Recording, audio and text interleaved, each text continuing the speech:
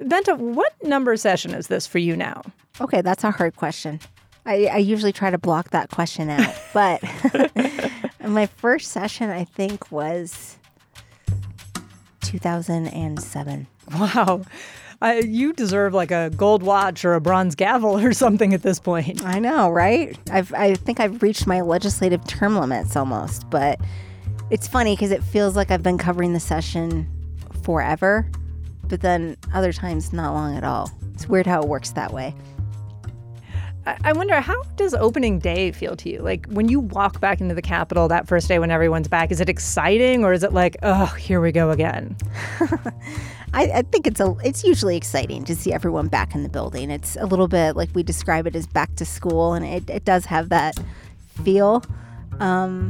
More so after an election year because you have so many new members coming in with their families and being sworn in. We won't see that. We're in the middle of a term. But there is still always that excitement and energy. One thing I've noticed from where I sit in the editor's chair is that in addition to that excitement and energy, every year in the late fall, you start warning me about all the dire predictions that are coming about conflicts and issues that might blow up. But even though that's something that we're sort of looking at each year going into session, it feels like this past couple of months, the worries have been bigger. The potential for conflict has been more significant. This is one of those moments where it does seem like there are a lot of fault lines that are just close to the surface at the State House between Democrats and Republicans and within the parties. Democrats have this huge majority, and that does change the dynamic as well. And then we have what's happening with the war between Israel and Hamas and an increasingly volatile national political environment, and that all has an influence. And I imagine it all will be felt when they get back to work on Wednesday.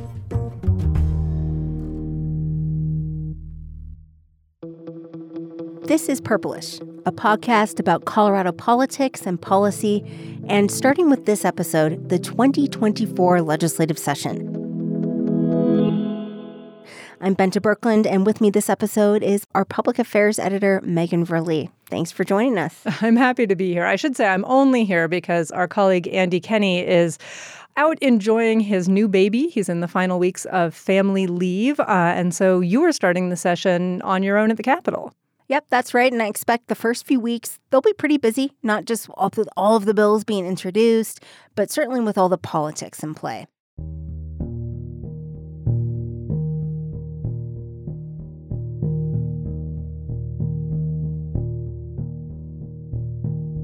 We are recording this on Tuesday morning, the 9th, the day before session gavels in. And so by the time you listen to this, I fear that things will have changed. Things can move pretty quickly once the session officially starts. It's true. And to get into that, I actually think we should start not with this session, but with the end of the last one. On the very last day of the regular session, you attended a Democratic caucus meeting that got very emotional. A number of lawmakers there, particularly women of color, stood up and told the House Speaker that she'd failed them. This was an impromptu caucus meeting, so everyone was pretty much in there, from Democratic lawmakers and staff to the whole press corps. And it was abruptly convened the final day of the session. This is moments after Republican House members walked off the chamber floor in protest at the speed of some legislation.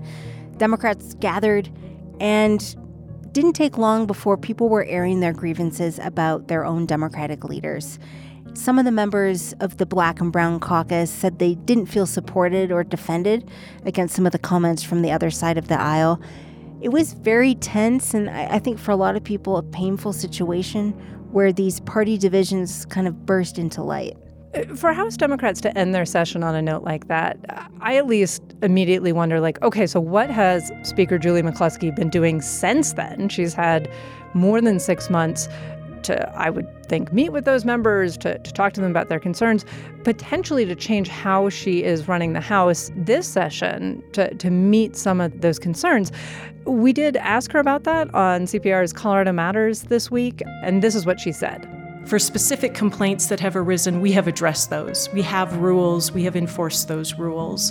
We have redirected members or gavelled members when their speech or references have been inappropriate. I will tell you that I have had many conversations with members in my office with minority leadership. When a member has stepped out of line, I've also tried to coach and direct in a way that will shape better engagement in the future. So she's saying she's tackling these incident by incident. Benta, do you get a sense that that is what people wanted her to do? I think for some members who've talked to me, they want even more than that, and they want more dialogue and open communication. And it is a tricky spot because McCluskey, she's the speaker of the entire chamber, and Democrats have the largest majority they've ever had in state history in that chamber. It's a very diverse caucus, age, race, ethnicity, geographically. So you're managing a lot of different people, but at the same time, the speaker is not anyone's boss. She's the leader of the chamber, but they're all elected officials. So not just for McCluskey, but previous speakers, that's always a little bit of a tricky dynamic. I did talk to McCluskey recently, and she said in the next few weeks, she does plan to release some guidelines on decorum for the entire chamber, and that may have specific examples that she hopes provide insight for people for when they're seeing something that is crossing a line and not just protected under free speech or, it's kind of a gray area, but she's hoping to make it more of a bright line. One thing that seems sort of unthinkable, but I think we have to think about is McCluskey's talking about how she's going to lead the chamber in this session, but there's also, it sounds like, a chance that she might not lead the chamber in the upcoming session.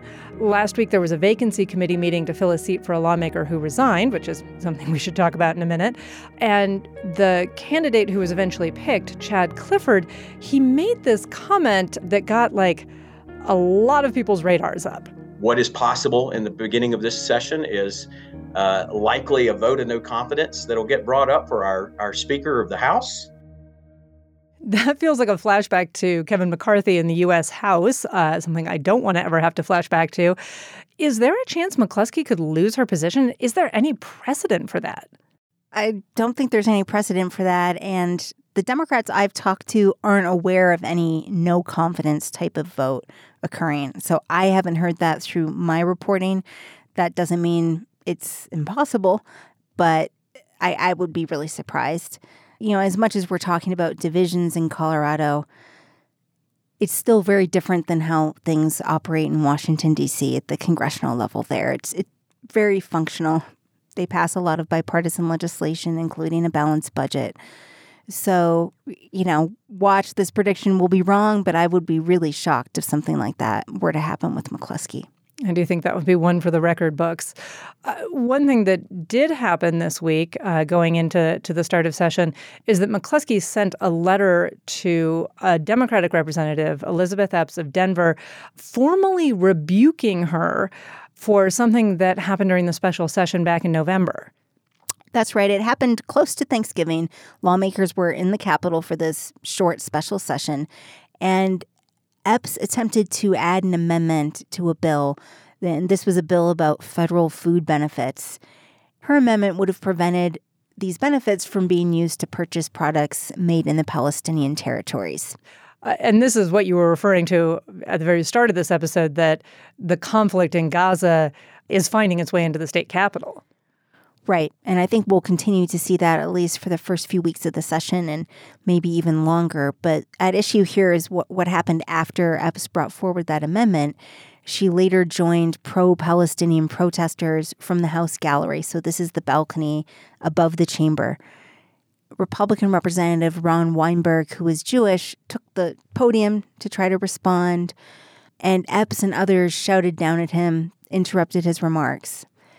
Democratic leaders did call State Patrol to clear the galleries. Some other members of the caucus went up to speak with her, and Epps eventually left. Having protesters in the gallery is not unheard of. I remember there were climate protesters who interrupted the State of the State a few years back. But to have a lawmaker leave the floor and join them and then be very vocal as part of that protest, I don't think I've seen that happen before. I don't think I have either. And I would say protests in general in the galleries, it's still very rare.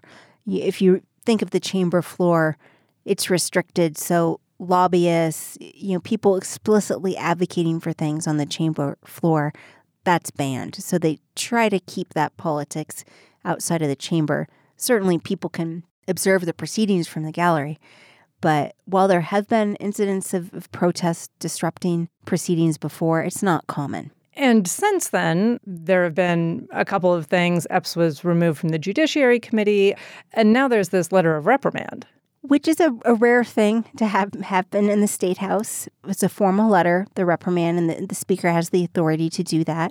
And McCluskey said Epps engaged in numerous actions during the special session that were significantly disruptive to House business and caused delays. And McCluskey said Epps engaged in disrespectful behaviors which, quote, failed to uphold the honor and dignity of our democratic institution. To be reprimanded, though, is there any punishment that goes beyond just having this public letter out there? Are there any other consequences Epps might face? The Speaker has limited authority in terms of consequences. So removing Epps from Judiciary Committee and now this formal letter of rebuke, the Speaker can do that unilaterally. But for any other larger action like a censure or expulsion, which I haven't heard people mention, but just those are other levels of discipline, that takes a vote of the entire chamber. So that's something that the Speaker could not do on her own. The letter doesn't explicitly say this is what will happen next, but just says if behavior like this continues, there are possible further consequences. The next logical one will be censure. And some Republicans are still calling for that.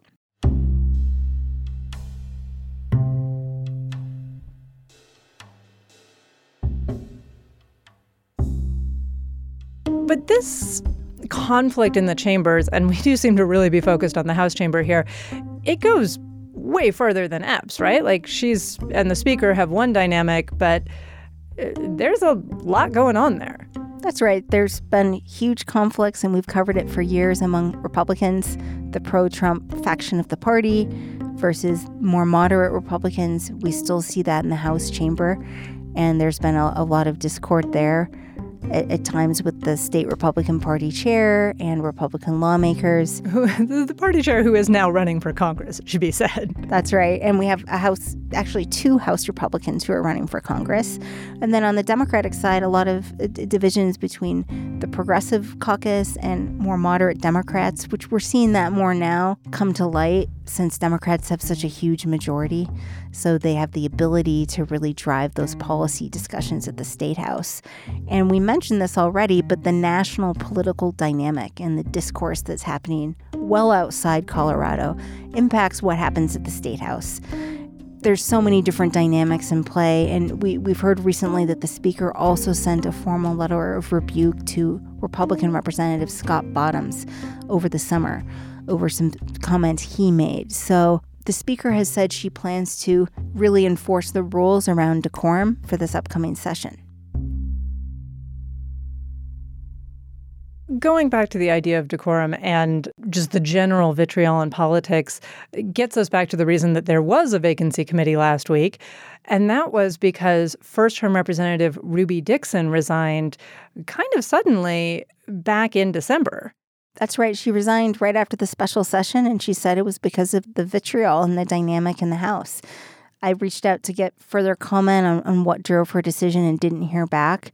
She is Jewish, and she's a member of the LGBTQ community, although she didn't reference those identities specifically in her formal statement when she left the legislature. And she was one of two lawmakers who left after serving just a year. The other one was Syed Sharbini, who interestingly has Palestinian roots. He also resigned. His letter, he cited first and foremost just the financial burden of serving in the legislature, that it wasn't sustainable for his family. But he also mentioned the political tone. And I have to think, if you're somebody invested in Colorado politics, the fact that young, early career lawmakers are saying this isn't for me, like that does not bode well for the future of politics in the state.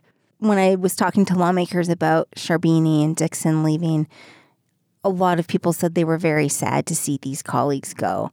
And it just reaffirmed for many lawmakers the importance of making sure it is a healthy workplace and that people treat each other with respect in the building. And a lot of people are friends and collegial there by and large, but it is politics. And as bad as this session may be, there have been other really tough sessions. Think about, when the Senate president got recalled from office. I mean, there's been a lot of volatile moments over the years. So it's just part of the process, too. I think that's some really helpful perspective.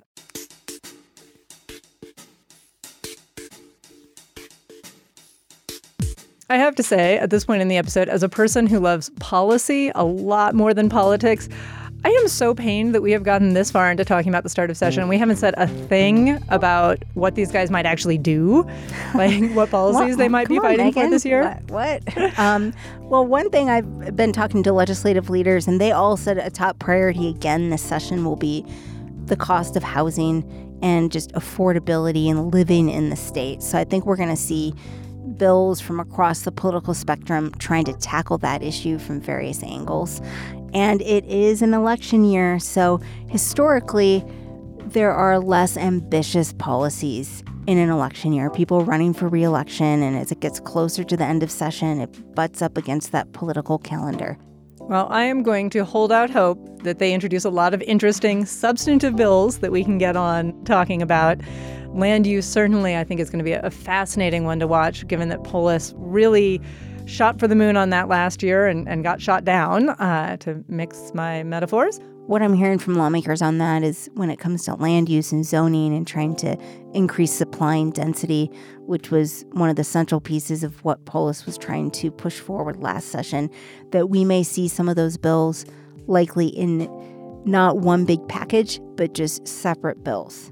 That makes sense. We've also seen from reporting our transportation reporter, Nate Miner's done, that he might, really put some emphasis on trying to beef up public transit as a way to incentivize cities or to make it feel possible for them to get denser. That will be interesting to watch. And of course, Andy will be back in a couple of weeks to help us keep an eye on it. And with that, let's leave it there. We're keeping this episode short because, frankly, who knows what the landscape will look like by Friday. But keep your eyes on the feed and on CPR.org. We have a lot of stuff coming up, from opening day speeches, bills, the governor's State of the State address, and we'll be doing more episodes of Purplish in the next few weeks.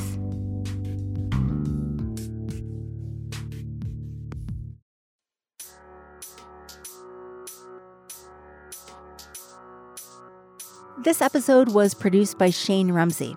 We'll be back in your podcast feed sometime soon, so if you're not already a subscriber, sign up to make sure you don't miss it. And if you're enjoying Purplish, please recommend us to your friends.